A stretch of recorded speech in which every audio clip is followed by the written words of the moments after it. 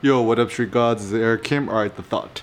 This one is on creative optimism. So, the basic gist is I think one of the most important characteristics for us photographers and visual artists to cultivate is optimism. Because without optimism, you can't create none. And also, without optimism, the artwork you create is going to be tinged with I don't know, pettiness or resentment or things which are otherwise unpleasant. And so, one of the things I'm trying to promote is creative optimism. So, creative optimism could be unpacked and unraveled in a lot of different ways. So, first and foremost, you remain optimistic to continue to create new things. And also, you continue to stay optimistic about like being happy about the progress of your photography, your visual arts, and whatever. And the art of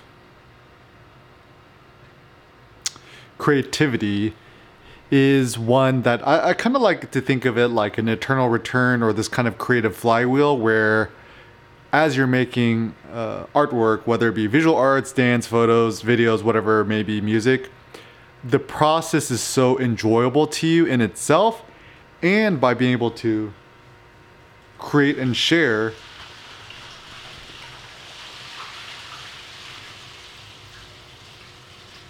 it also brings you joy to know that your what you create can impact other people's, and therefore it's motivation on motivation. And even I think it was Man Ray, the photographer slash artistic genius, who said, for me, one enthusiast is enough, which means as long as you have one person who's enthusiastic about your work, it's good.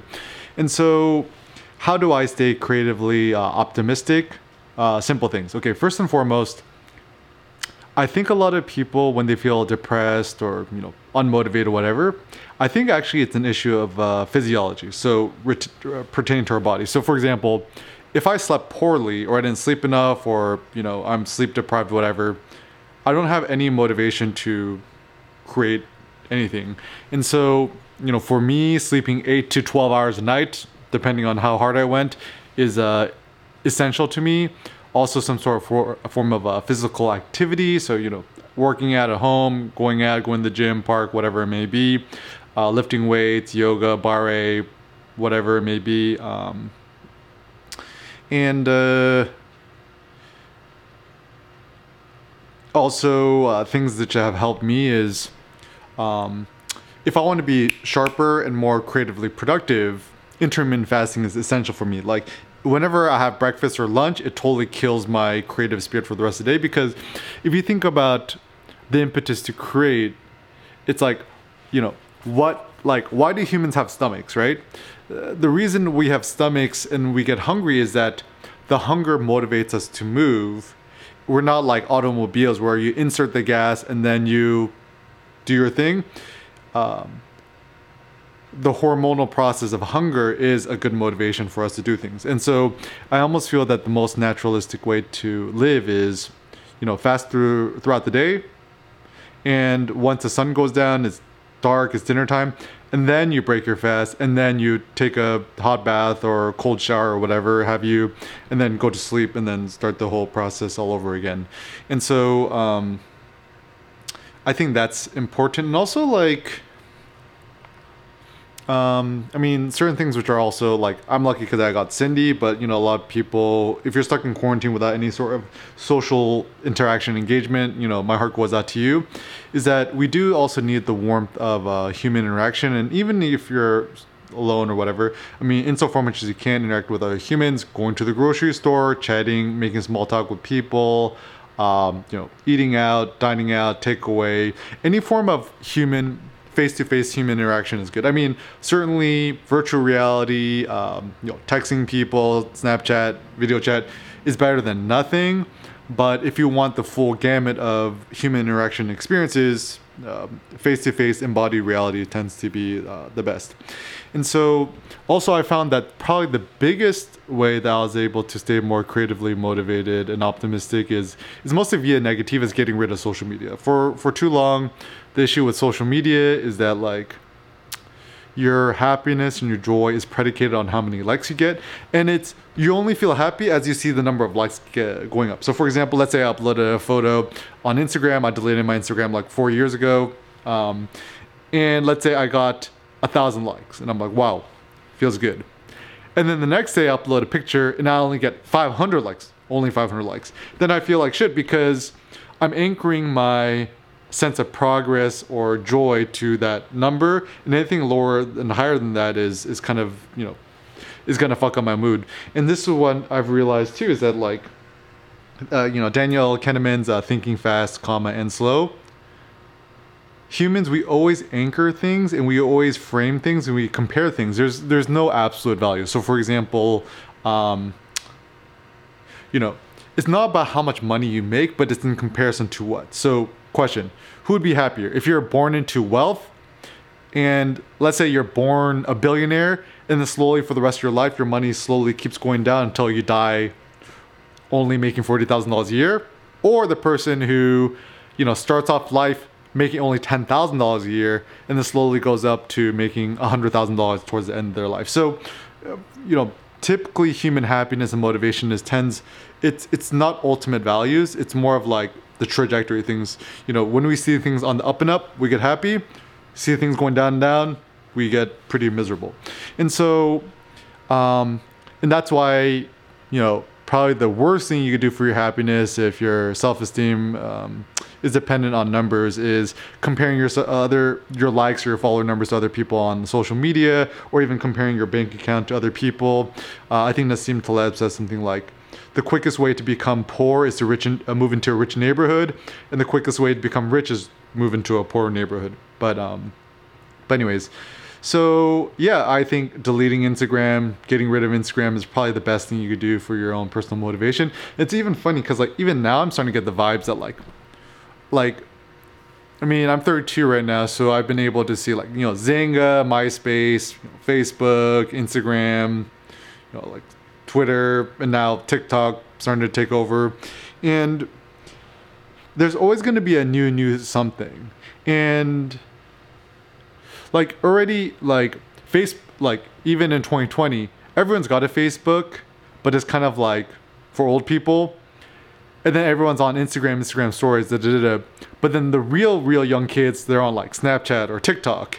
And even now, I think, I don't know, in some ways TikTok is getting more popular than Instagram. So essentially with social media, everything, all the hype, it's always going to be on to the next one. Like even with rappers, right? Remember like a year ago, like Migos was super on top.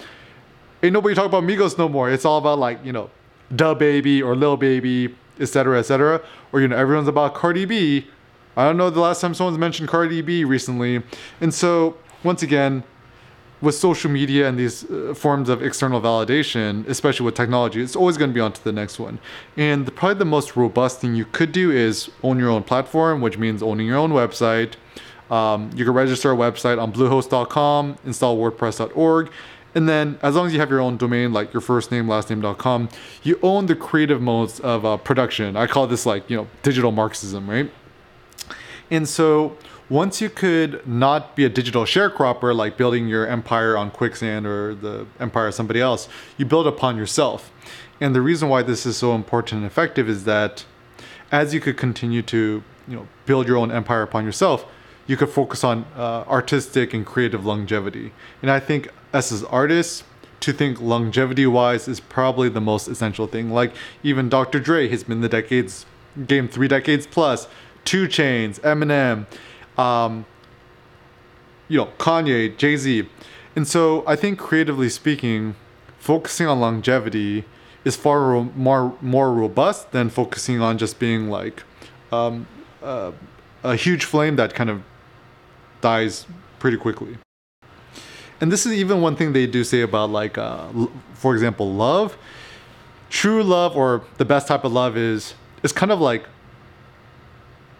coals that burn on for like 70 years, rather than a hot flame that kind of psh, and then goes down, right? So for example, you know, currently in Providence, Rhode Island, it's like snowing outside. It's like kind of like a snowstorm.